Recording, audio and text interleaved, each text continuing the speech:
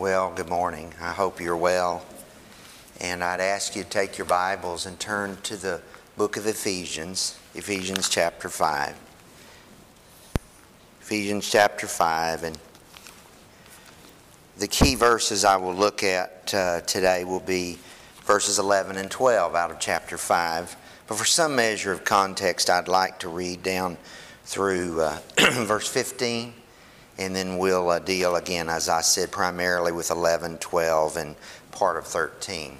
So if you'll follow along in your copy of the Scriptures, Ephesians chapter 5, beginning with verse 1. Therefore be imitators of God as beloved children, and walk in love, just as Christ also loved you and gave himself up for us, an offering and a sacrifice to God as a fragrant aroma.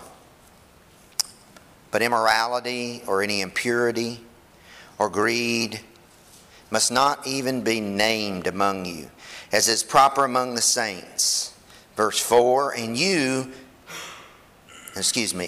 there must be no filthiness or silly talk or coarse jesting, which are not fitting, but rather the giving of thanks.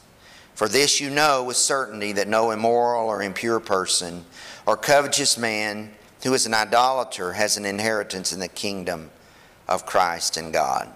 Let no one deceive you with empty words, for because of these things the wrath of God comes upon the sons of disobedience. Therefore do not be partakers with them. For you were formerly darkness, but now you are light in the Lord. Walk as children of the light. Verse 9, for the fruit of the light consists in all goodness and righteousness and truth, trying to learn what is pleasing to the Lord. Do not participate in the unfruitful deeds of darkness, but instead even expose them, for it is disgrace even to speak of the things which are done by them in secret.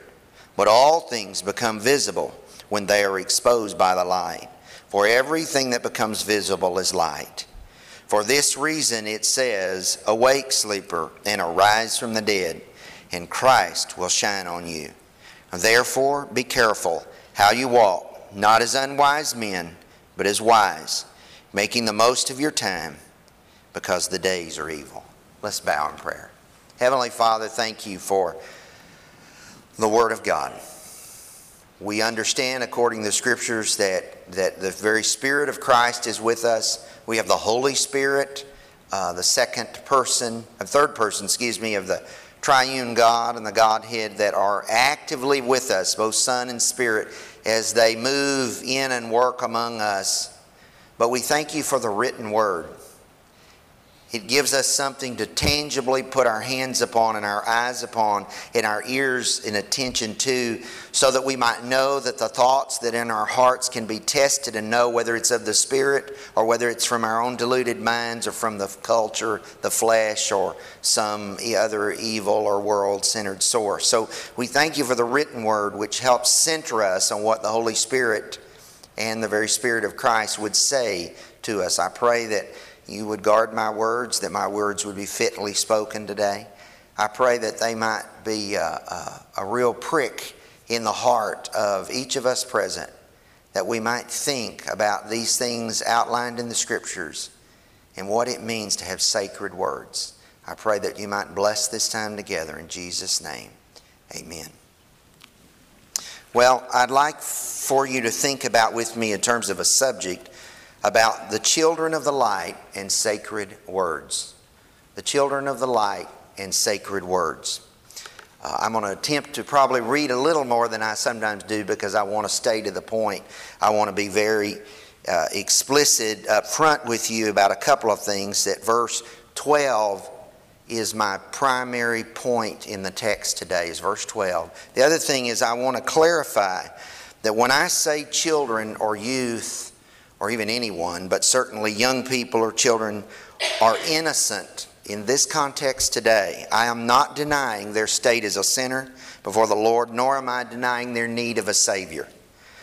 There is no moral person from the womb to their very last day on earth that is actually innocent in the sense of within of ourselves, meaning without sin. Innocence in this particular sermon is not related to denying a person's sinfulness, but to mean that children, and indeed any persons, those who have not been exposed to certain evils up to that point in their life, are innocent. They are ignorant of evil, in the sense of having a detailed knowledge of certain evil actions or thoughts, etc. So with that said, I want you to think about with me about being a child of the light. In this case, I mean born again, whether you're young or old, a Christian, and what it means to have sacred words. I would submit to you that in our world today, words have become very graphic. We describe matters, events, and objects in very vivid terms, if not somewhat even over-exaggerated terms. Many of our technological devices present the most brilliant of color. I am amazed at the plunge in price of the large flat screen TVs. We don't even own one. But I am amazed. You go into the places that have them, and you probably know what I mean. It is difficult, if there's a large screen there, not for it to captivate your attention. It doesn't matter if it's news, if it's if it's an animal show or a cartoon or whatever it is they're broadcasting. It is so encapsulating with its literally vivid nature of the way it's presented. Many of our technological devices are almost radical in their presentation. Recently, one of our children took some money that had come their way and finally broke down and bought a camera. And I realize with phones, cameras are even becoming outdated, but there's still some value in cameras that have real good zoom and things like that. It was interesting to listen to the clerk explain between two particular brands. If I named them, you would know, and you might have your own opinions.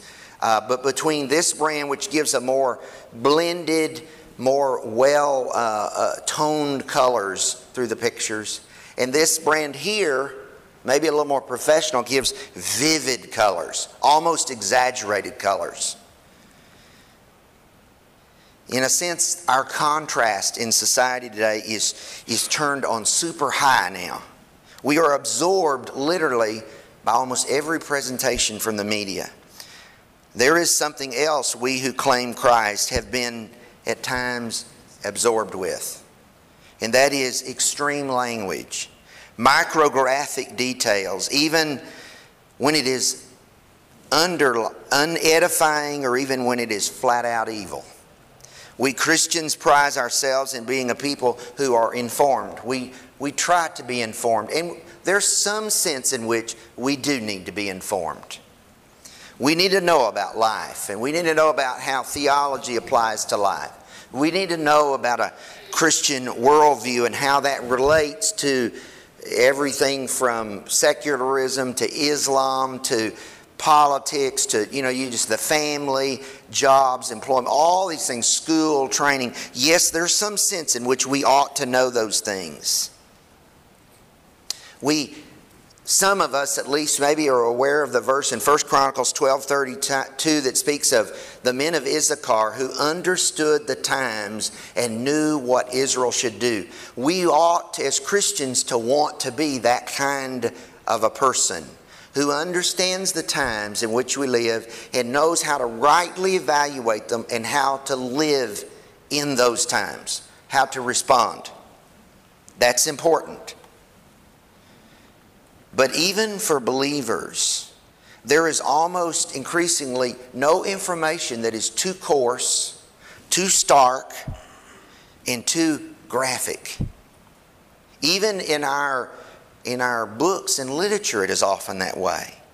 We rarely turn off the flat screens. We rarely turn off the news story. Or I had someone ask me this the other day, a believer, and it was a good question. I don't know when I've been asked this question.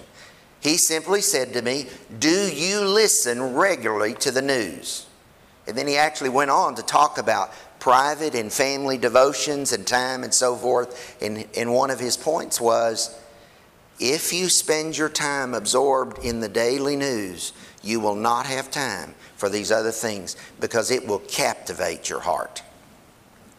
And we don't necessarily have to agree with him in every way, but when we listen to the radio, even Christian radio, The details revealed anymore in public fashion. It's revealed even in our Christian ads, revealed in our seminary magazines and our publications. Everything, from World Magazine to Baptist Press to,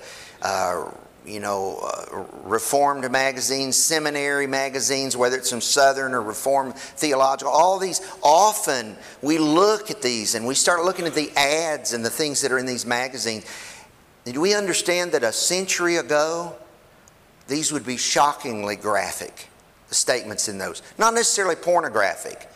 Now, I'm not necessarily saying they're lewd. I'm just talking about the very content, the intricacy of the detail revealed in even so-called Christian publications. Privacy is forfeited in the name of freedom of information, even among believers. The liberty to know the details, often the depths of evil. I would ask a question, though. Why do we need to know of these evils? Why do we need to expose those in our care unnecessarily so to these evils?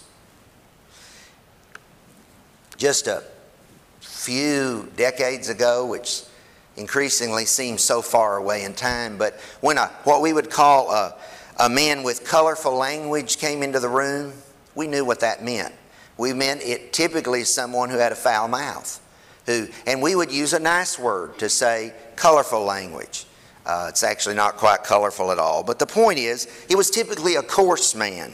C-O-A-R-S-E, not rough physically, but rough in terms of his spirit and who he is and his character. A crude man. But still, if a lady was present, or if there were children present or youth, he might even look around and restrain himself and wait until they leave and then continue on with his conversation or the things he wishes to speak. But now, in our day, these same men, and increasingly, sadly, even the women, never hesitate to restrain their language. There was a day when conversation was veiled. There was a day when we read the book of the Song of Solomon. We didn't allegorize it. We understood it was a picture of physical marriage between a husband and wife. But we didn't have to write graphic marriage manuals. The Scriptures helped us understand some things that were right in marriage without having to get in explicit details. However, in our present day, if it can be spoken, it will be spoken. It does not matter who is present any longer. Even from the pulpit, all too often, we will use phrases and descriptive terms for activities in Bible studies that a couple of generations ago, you would have had parents standing up or grandparents saying, that's the last day we'll be in that church. We will never put our children or our grandchildren will never sit under that kind of unnecessary description in a public setting. And what am I driving to? I'm just asking a question this morning. What happened to our veiled language as Christians? We can't control the lost world, but what about us as Christians?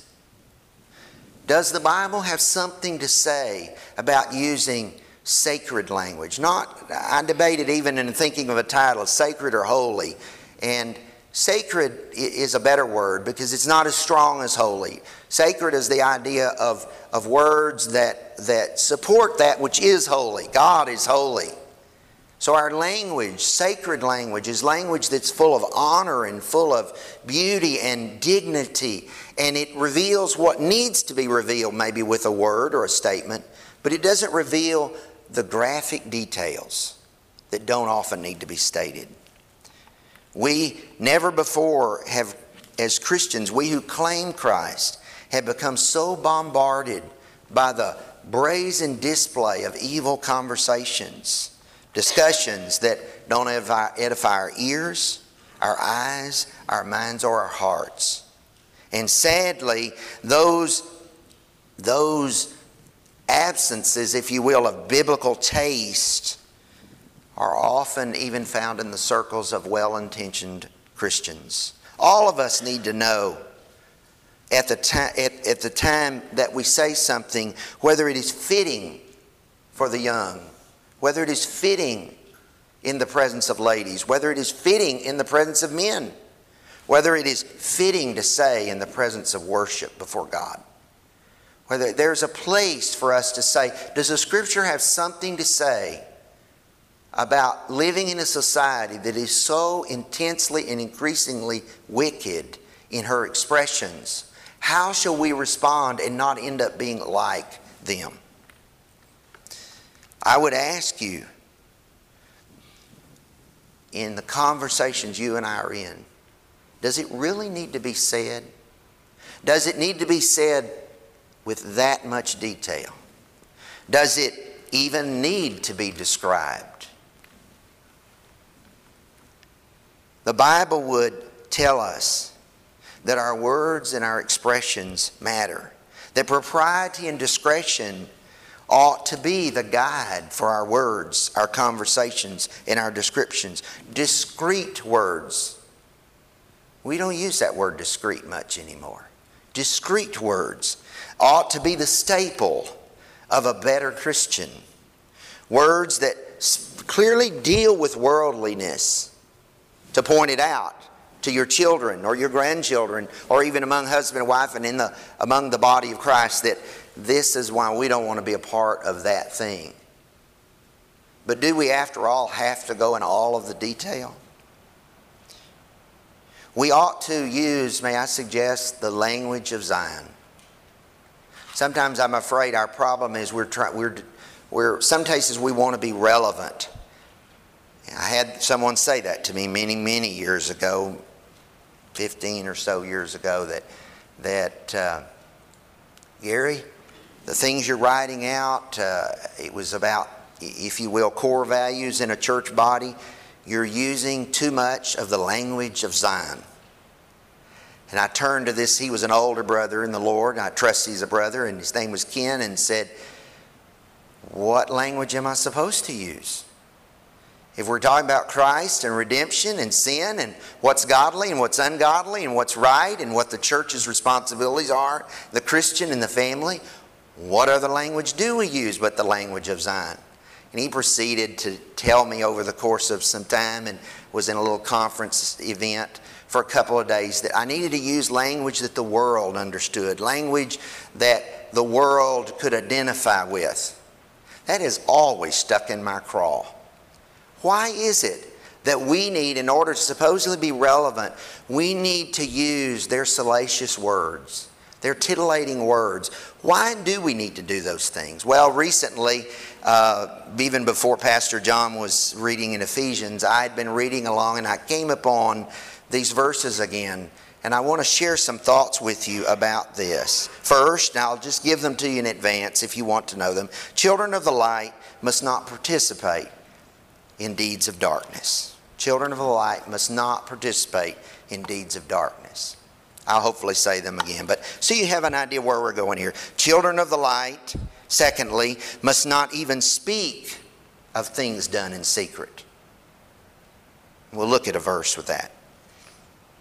Verse 11 was the first one. That would be verse 12. And then third, children of the light ought to remain ignorant of evil and live in gospel light. And that'd be verses 13 and 14. I'll state them for you again, but let's look first at verse 11. Again, you had a context there where in Paul is saying in verse 1 to be an imitator of God. In light of everything said in chapter 4, be an imitator of God. And then he lays out that because Christ loved you, you should follow Him in this way and be a fragrant aroma, and there shouldn't be immorality and all these worldly things. And again, if we skip on down and he begins to talk about those that are the children of light, the fruit of the light, really not the fruit of the Spirit. It's not a good translation statement there.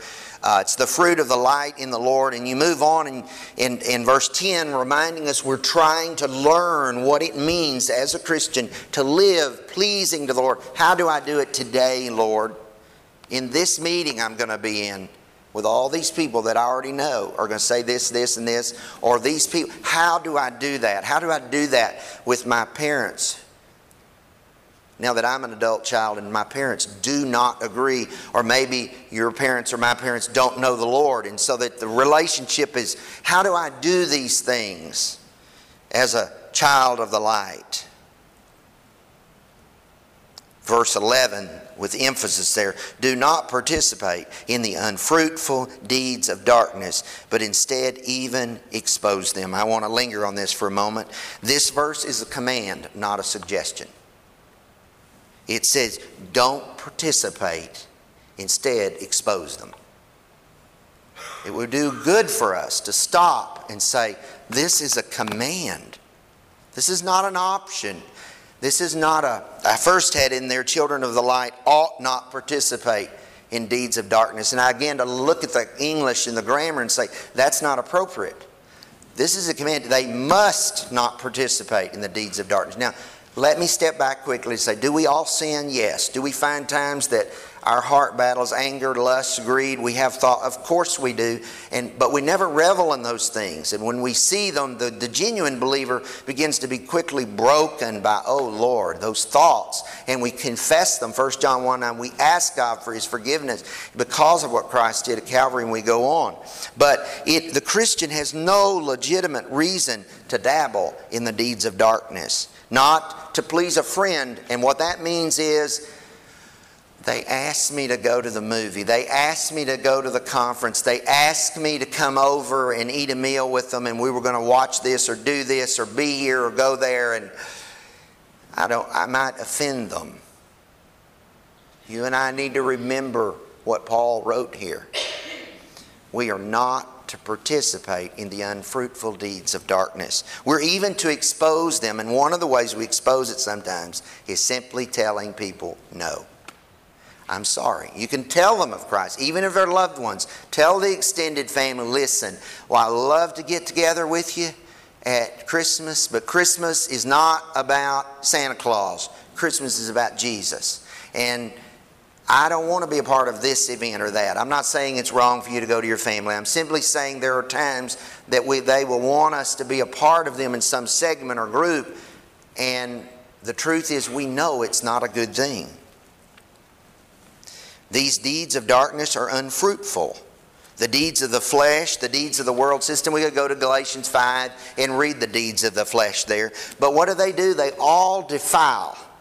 They always take the Christian who, when they get separated from it later, if their heart is tender and teachable, the Christian closes the door, gets in their car after the party, the event, the place, whatever it was they did or participated in, with reservation in their heart, and they get back in and they know down inside it was unfruitful. It was not only a waste of my time, it actually pulled me a little further away from the Lord. It did not compel me to want to serve Him more. There is never a case to justify my or your participation in the unfruitful deeds of darkness.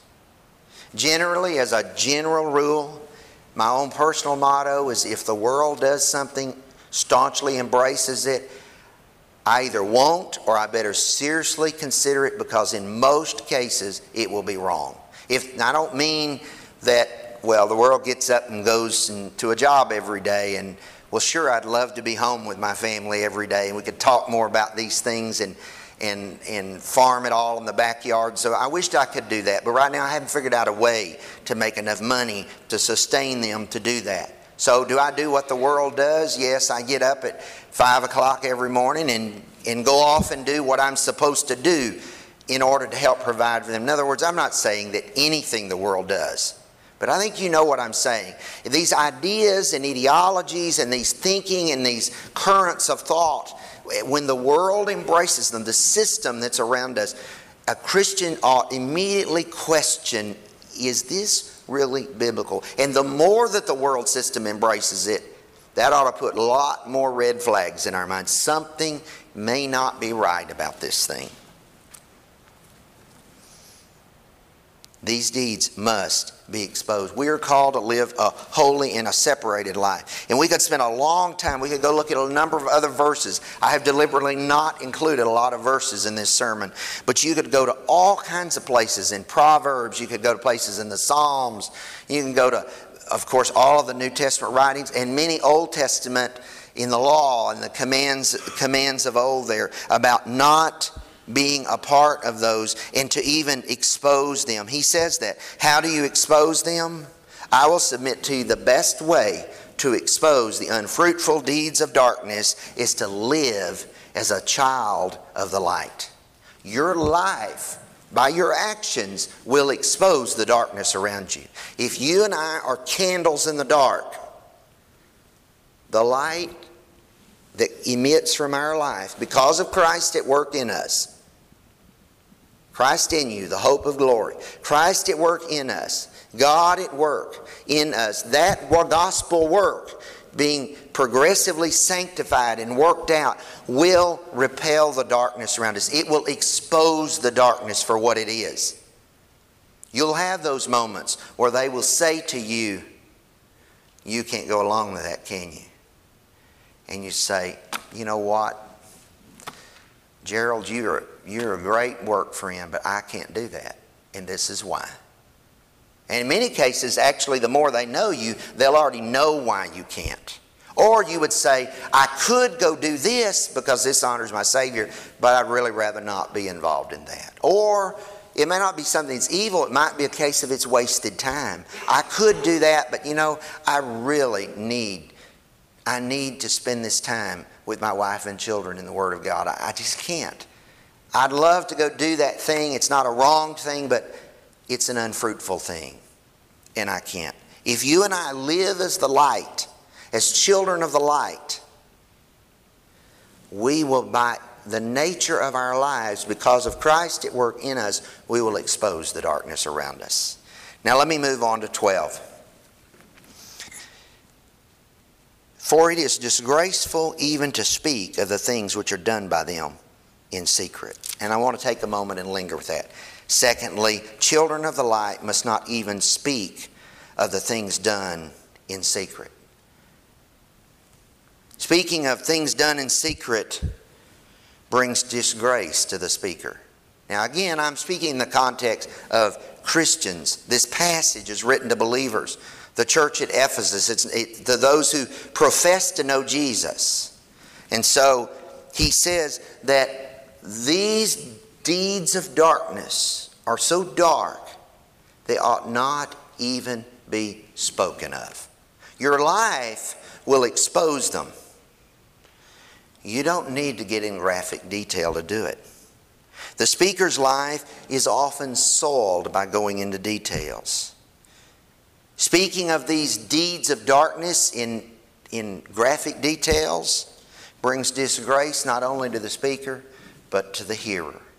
There were many of us in our generation who our innocence was stolen away as a child. Whether it was anything from pornography to other kinds of vile living, to anger and wrath, abusiveness in a home. It could be any myriad of things. And in a very real sense, like somebody who spoils some of the Christmas myths, so to speak, and your if you will, your innocence about that little Christmas myth, and I call them myth, you know what I mean. Those kind of tales that we develop around the Christmas season or have developed in the last century. Those tales that we've developed, we discover later they were a myth.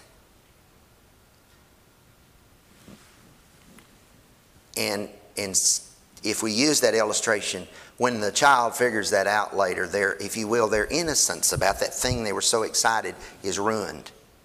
But do you know what? Talking about things that really count. When children are exposed to the deeds of darkness when they're little, their innocence is destroyed. If you will, the soul of their heart is ripped out. No longer are they this, and I again do not mean pure-hearted, meaning they're without sin and without the need of a Savior. I think you know what I mean. They don't know about all the filth of the world. They don't know about the gutter of sin. They are innocent. And in our world today, unlike the world 30 years and 40 years ago, there was no internet. It was a novel thing when it came out. In the 90s, early 90s, maybe mid to early 90s, I remember when we finally got a computer. And then eventually when we got dial-up. We could actually look at, so I heard a guy talking the other day about his web page, and he said he just sat there for long periods of time and just stared at his web page. He was so amazed. His own name was on the computer that anybody around could access. He didn't know what to do with it. And of course, it's become many more things. But do you understand the opportunity to destroy innocence in the lives of those who are hear from us, who see what we give them, who read what we give them, or go to the places that we would lead them? The opportunity to destroy their souls is 1,000 times more swift and more damaging than what any of us dealt with when we were children. Do you understand the opportunity to expound the deeds of darkness has grown 100-fold? There is a man at Southern Baptist Theological Seminary named Denny Burke, and I forget which office he holds, but he has some significant office there at the seminary, position that he holds. I don't read him regular, every now and then, but I just read a review about, I'm not going to say the author because I don't even want to give credibility, but it's a now fallen evangelical reformed leader who has proven not to be all that he said he was.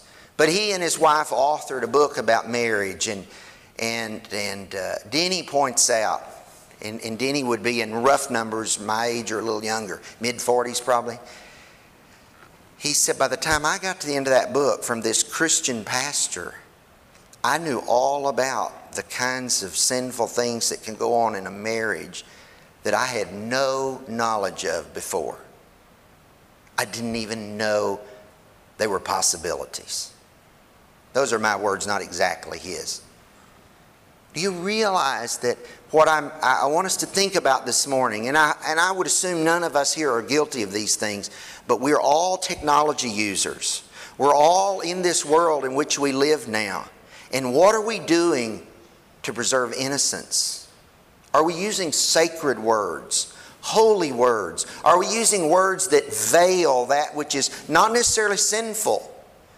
It's appropriate in marriage, but it ought to be spoken of in gracious, cloaked words that leave things to be holy and honorable and not degrading. Paul says there in the text of the Scripture that it is disgraceful even to speak of the things which are done by them in secret. Speaking of these things, supposedly in the name of Christ, or the need to talk to the youth group or to talk to the student group at the university. We're dealing with this with Luke now at a Christian school. A youth learns too many details too soon. Too many things they do not even need to know. I remember reading one time Corrie ten Boom, one of the saints who died a few years ago, 20 years ago or so, that the ten Booms, you may remember, helped a number of Jewish families during the Holocaust period in Europe. And they were Christians, but they helped hide Jews in their homes. And she has the famous book, The Hiding Place, so forth. But I remember that there was a point in her, she recollects back, that when she was little, she asked her dad a very personal question about families and how all those things happen and marriage and so forth. And her dad explained that, Corey, pick up my briefcase, my bag there, and I want you to carry it. And so she struggles to lift it and tries to carry it a short piece and puts it down. It's too heavy. And he says, honey, those things are too heavy for you.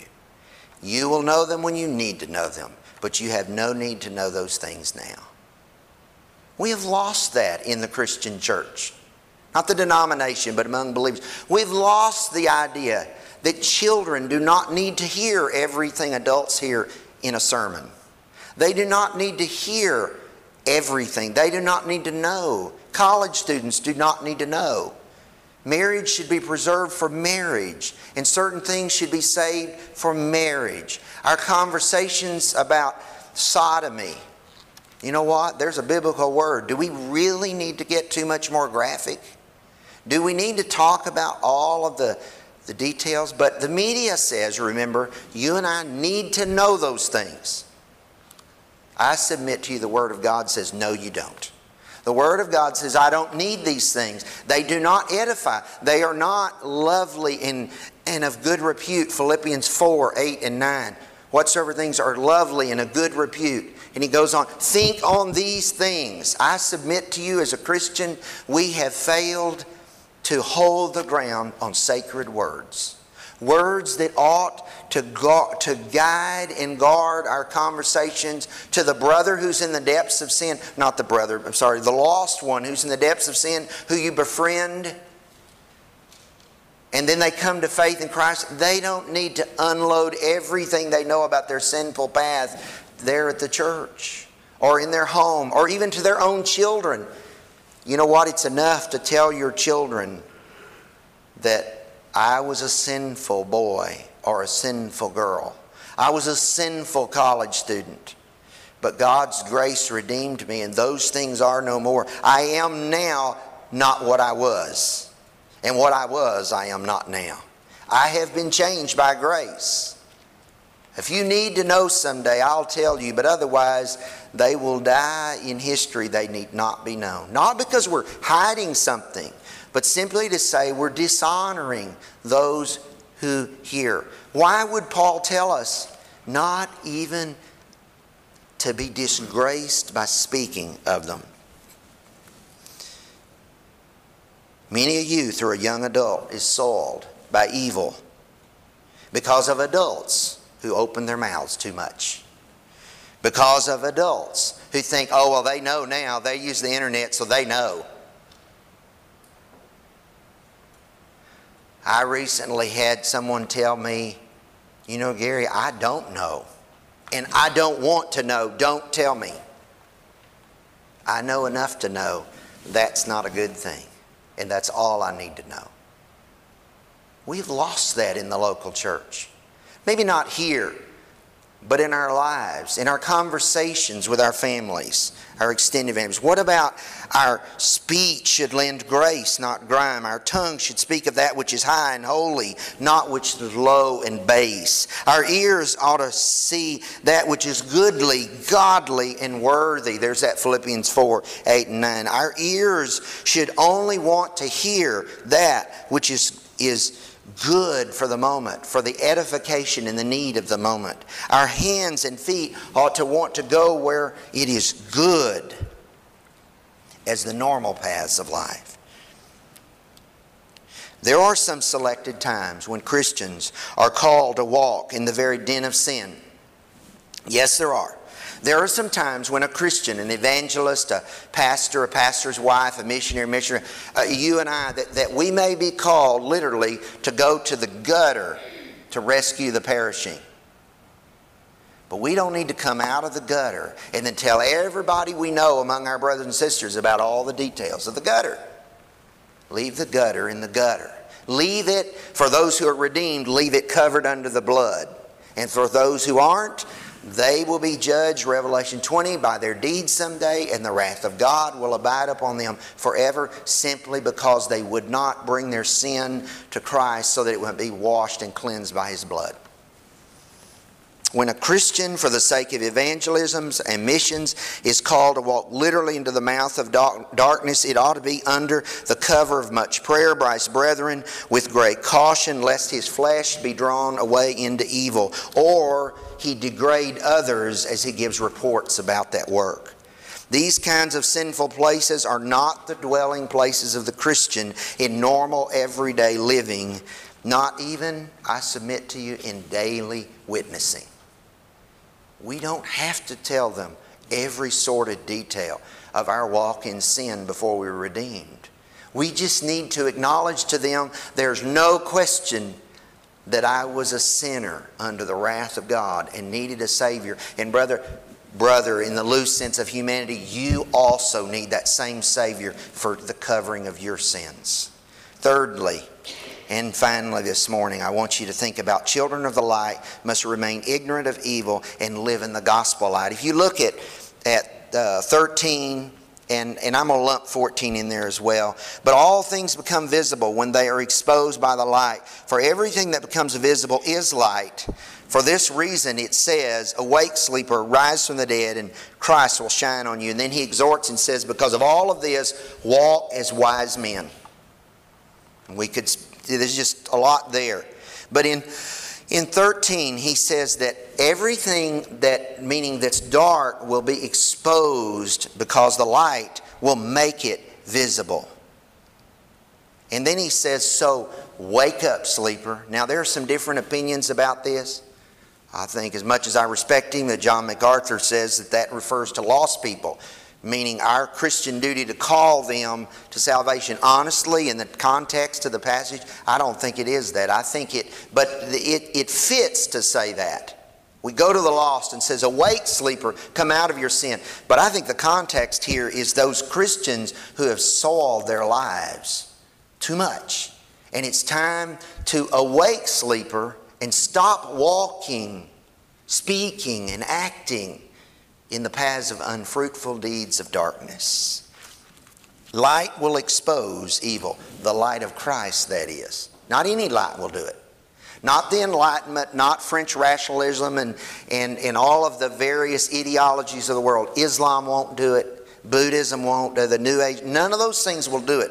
But Christianity, because of Christ, will expose evil. All we must do is preach Christ, and that He is righteous, and that evil will be exposed, and someday it will be judged by Him.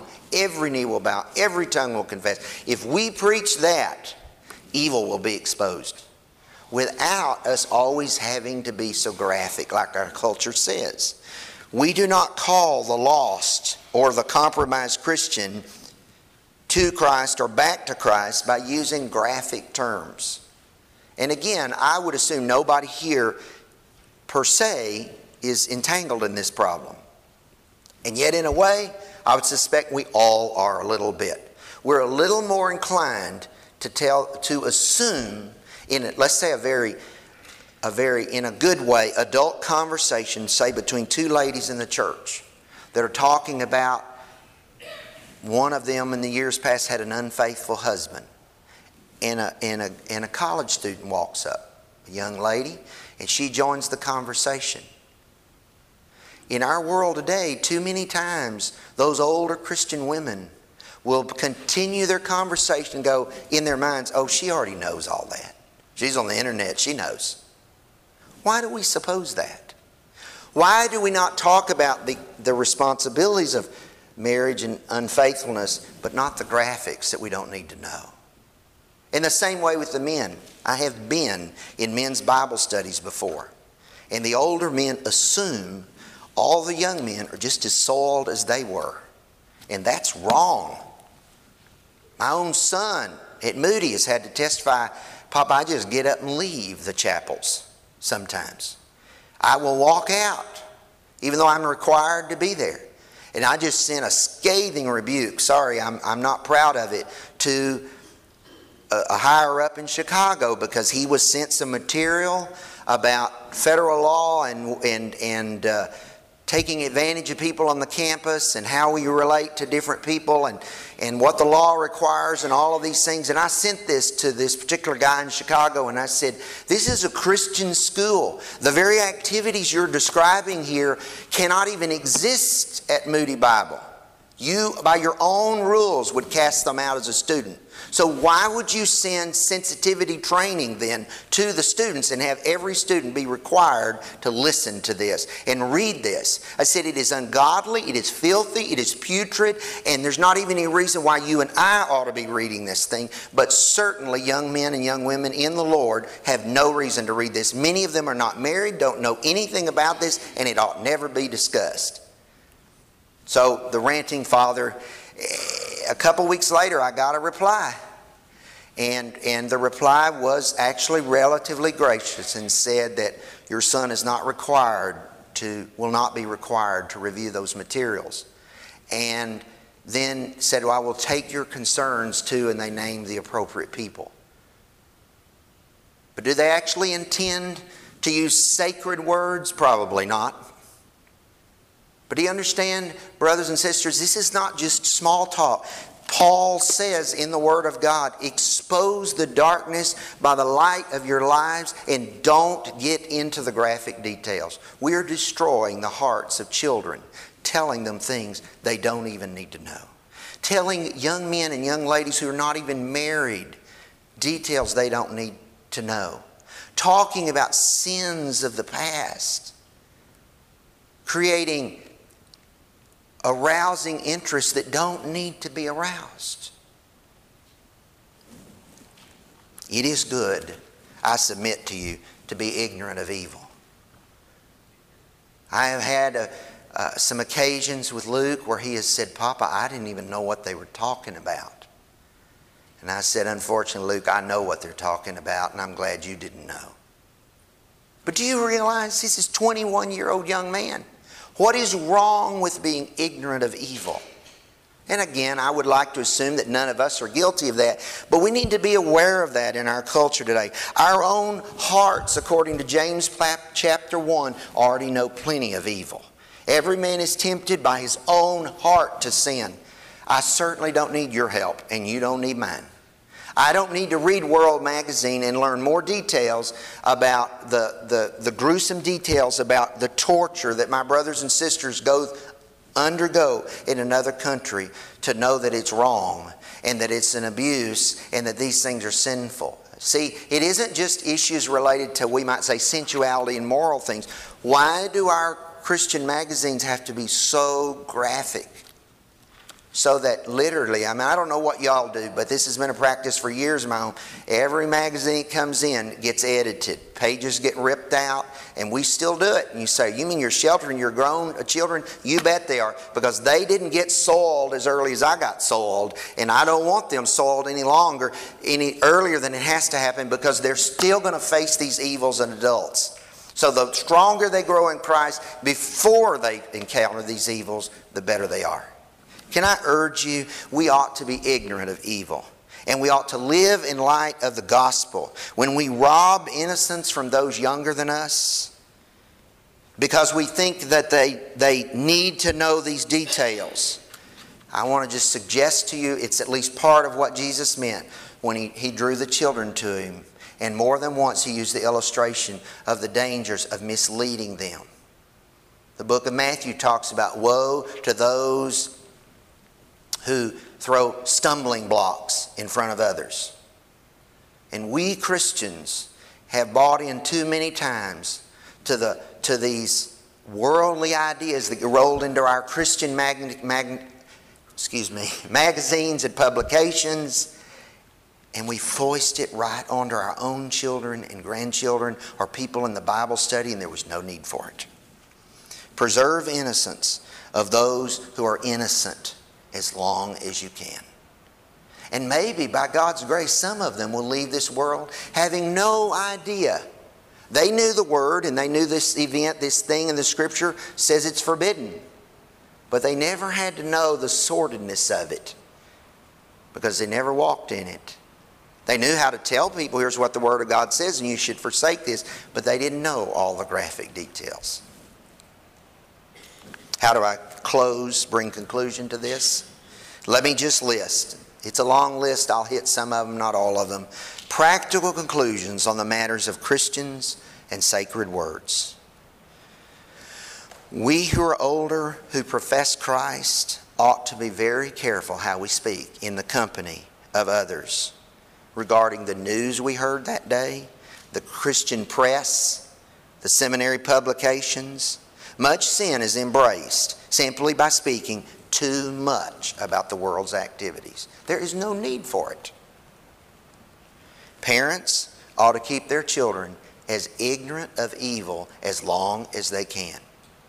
Listen, if they never knew about the debauchery of our day, and we rolled the clock back, say to whatever it'd be, 100 or 150 years ago, and they lived out on a farm, and they You know, they washed with a rub board and they collected hay by hand and they did all these various things. At the end of the day, James 1 makes it clear, the book of James, their own heart has enough to deal with the sin that they have to face, their own sinfulness, without having to be inundated by the onslaught of it everywhere else around them. We ought to think long on that. Grandparents, listen, we've got to find ways to intervene in helping our grandchildren be shielded from this onslaught.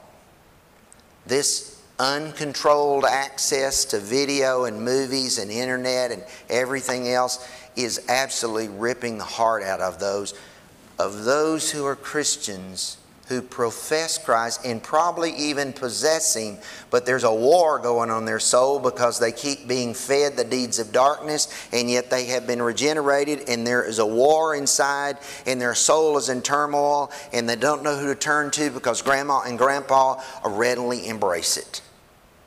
You know what I'd say to you? If it's not suitable for them to watch, it's not really suitable for you or I to watch. If it's not suitable for them to hear, is it really suitable for us to hear? Sure, there might be some times, maybe in a matter of church discipline, maybe in a matter of two ladies and they're having to deal with a problem in a marriage relationship, and there must be some detail given. But with those kind of exceptions, by and large, all the stuff that even the conservative Fox filthy news wants us to hear, we don't need to hear it. It is soiling our lives. Ignorance of evil is good. Use discreet and veiled words in our discussion of sinful things. Use gracious and uplifting language. Speak only necessary information when speaking of some sinful matter. Leave the details out. Speak practicing using veiled language. Might I suggest turn off the TV? Turn off the videos if they're not innocent and uplifting. Again, there are none of us innocent. We're all sinners. But there's no reason for us to help others wallow in the pit of sin. Get rid of the phones and the tablets that degrade. I'm not telling you can't use a smartphone or a tablet or any of these other devices. But if they're degrading, if the truth is that much of what it's been using for is not edifying, then ask yourself the question, do I need this? Keep in mind the children's song, for those that even know of it anymore. Oh, be careful, little eyes, what you see. Oh, be careful, little ears, what you hear. Oh, be careful, little tongue, what you say. Careful, little eyes. Be careful, little heart, whom you trust. For the Father up above is looking down in love. You and I ought not be those who help soil hearts, even we who name Christ, because we've lost the beauty of sacred words. Remember Jesus' words, then I'll close. In Matthew 5:16, He said, "Let your light shine before men in such a way that they may see your good works and glorify your Father who is in heaven." Can I suggest to you one great way to do that, beyond the obvious evangelism and leading Bible studies and those kind of things and participating in them, is simply using words and speech and imagery that edifies, that causes them to see that Christianity is obviously something that's, it's not just quaint, it's pure. And everything else I encounter out here is so degraded. I must know more about these claims of Christians. Now, clean up your vocabulary from careless words, your eyes from degrading images, your ears from filthy hearing. Wash your hands. I need to wash my hands of dirty doings. Focus on that which is holy and pure. Speak with discreet words. Speak with sacred words. May I suggest the language of Zion is a kind of beautiful language. Maybe we should use it more. Obviously, if you don't know Christ as Savior, you can't restrain yourself from any of these things. So even here in a small group, maybe it's a child, but if there's an adult, someone who has never surrendered to Christ, you will never walk as a child of light. And if you tried, it'll be a fake, and you'll be exposed someday.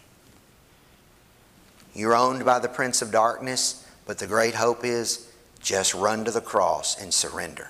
Give up and cry out to Jesus for that cleansing mercy that comes through what He does at Calvary. It'll take away all your religiosity and your performance, and you'll be the real deal, really born again, child or adult. For those of us who are Christians, I would just ask you to go home. You'll probably agree with everything I said, and that's all right. But to remember Paul's words in verse 12, it is disgraceful even to speak of the things which are done by them in secret. Maybe God will grant us with increasing courage to embrace sacred words.